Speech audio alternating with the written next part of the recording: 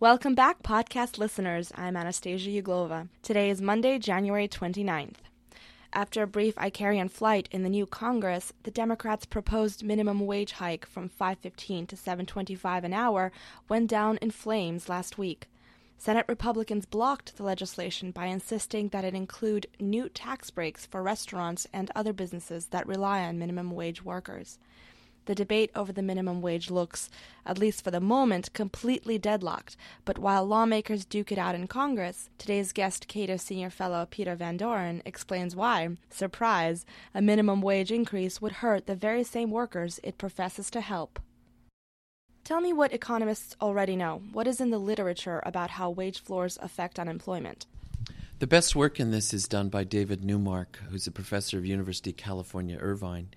And his work suggests the following, that among the affected people in the minimum wage population, that is, those people whose wages are now currently at or above the current minimum, but are below the proposed minimum, for that set of people, for every percentage increase in the minimum wage, and that would be from $5.15 to something like $7, so that's an almost 20% increase.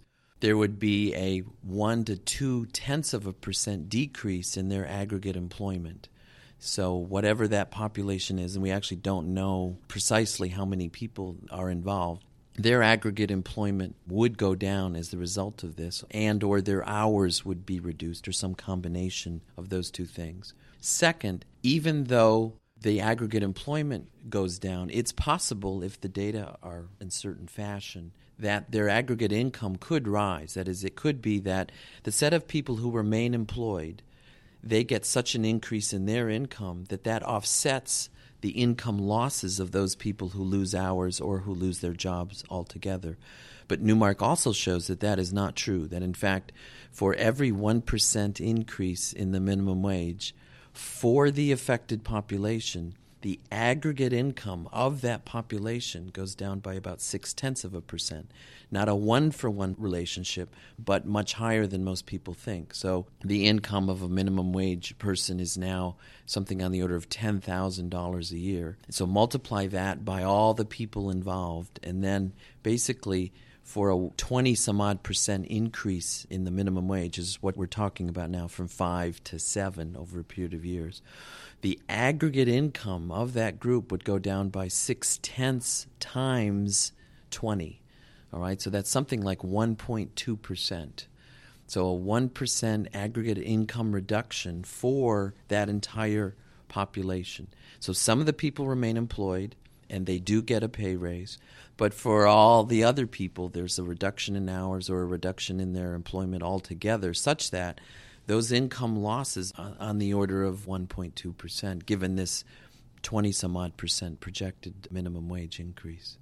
So you're saying that somehow employers will have to offset the minimum wage hike by either cutting hours or raising prices? In competitive markets, employers can't just raise prices, because if they could raise prices, they do it now. You don't need the action of the Congress to induce them to do that. So, in other words, if wage earners are wage maximizing and employers are profit maximizing, all the assumptions of normal economics, the layperson's notion that a cost increase will force a producer to somehow raise their prices, it's not true, because prices are set in competitive markets. You can try to raise your price, but no one will come to buy. And so you can't unilaterally raise your price. And so this minimum wage increase is, in effect, some of it is eaten in employer profits, and some of it's eaten in employment and income losses among the parties involved.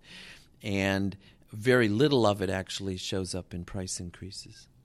So who are these minimum wage workers, and what percent of the population do they constitute? Neumark argues that about 20 to 30% of low-wage workers are in fact living in households that are at or below the poverty line.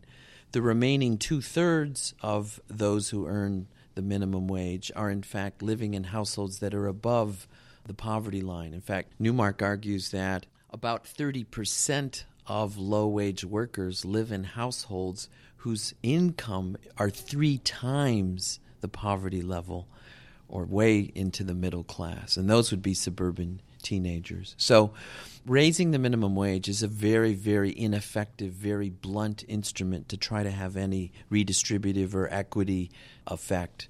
Most economists think that the Earned Income Tax Credit, in effect, what President Nixon called the negative income tax way back in the 70s, that's now called the Earned Income Tax Credit.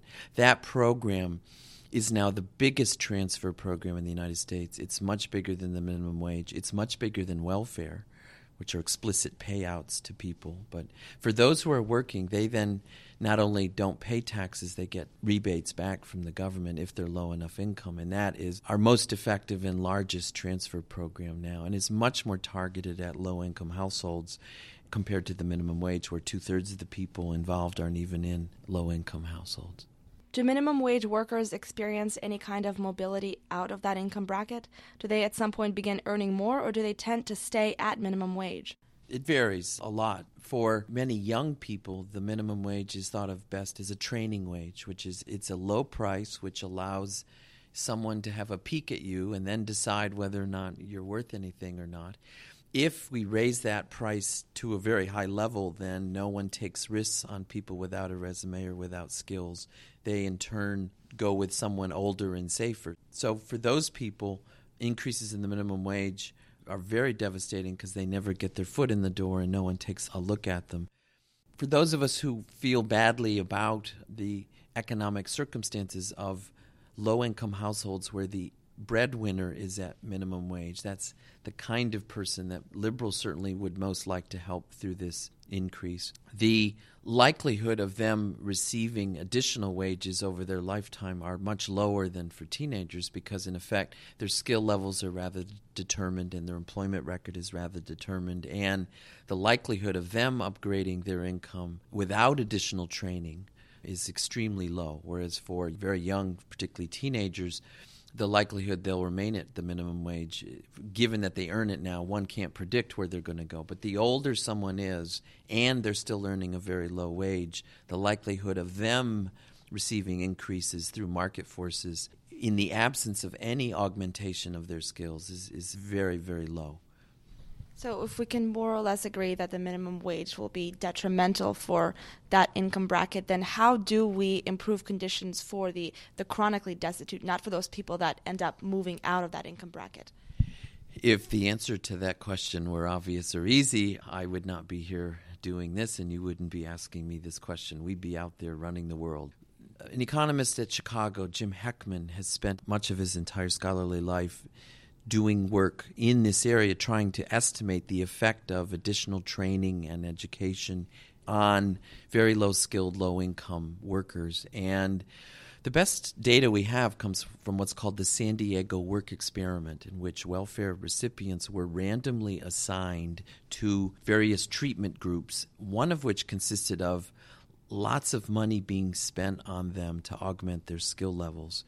And basically, the conclusion are for $20,000 to $30,000 expenditure per client per year, you could increase their income by something like 10%, from $9,000 a year to kind of $11,000, somewhere between $10,000 and $11,000 a year. In other words, it may be a good rate of return in a sort of investment sense, but Heckman comes up with numbers in the trillions of dollars that would have to be invested to augment the skills of the currently low-wage labor force into something that might approach middle-class status. And then it would require an enormous investment of either their funds or public funds.